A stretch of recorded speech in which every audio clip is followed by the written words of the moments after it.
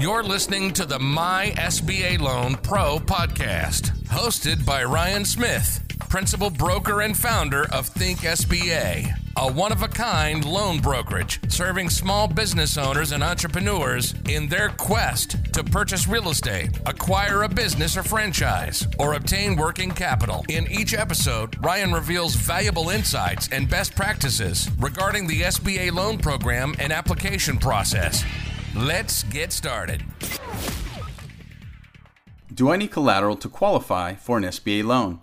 The answer to this question is yes and no. The reason why it isn't black and white is because it largely depends on a few variables. So let me bring some clarity to this question. If you are requesting a working capital loan less than $350,000, then it's likely tangible, personal, or real property, or in other words, collateral, is not required. However, when the loan amount is higher than $350,000, then collateral is likely required.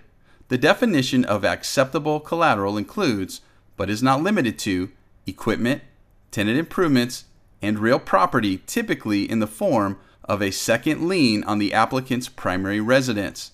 The actual amount of collateral required varies and is determined by the requested loan amount, the amount of collateral available, and loan purpose, meaning is a loan for working capital, to purchase real estate, a business, or equipment. Thank you for listening to the My SBA Loan Pro podcast.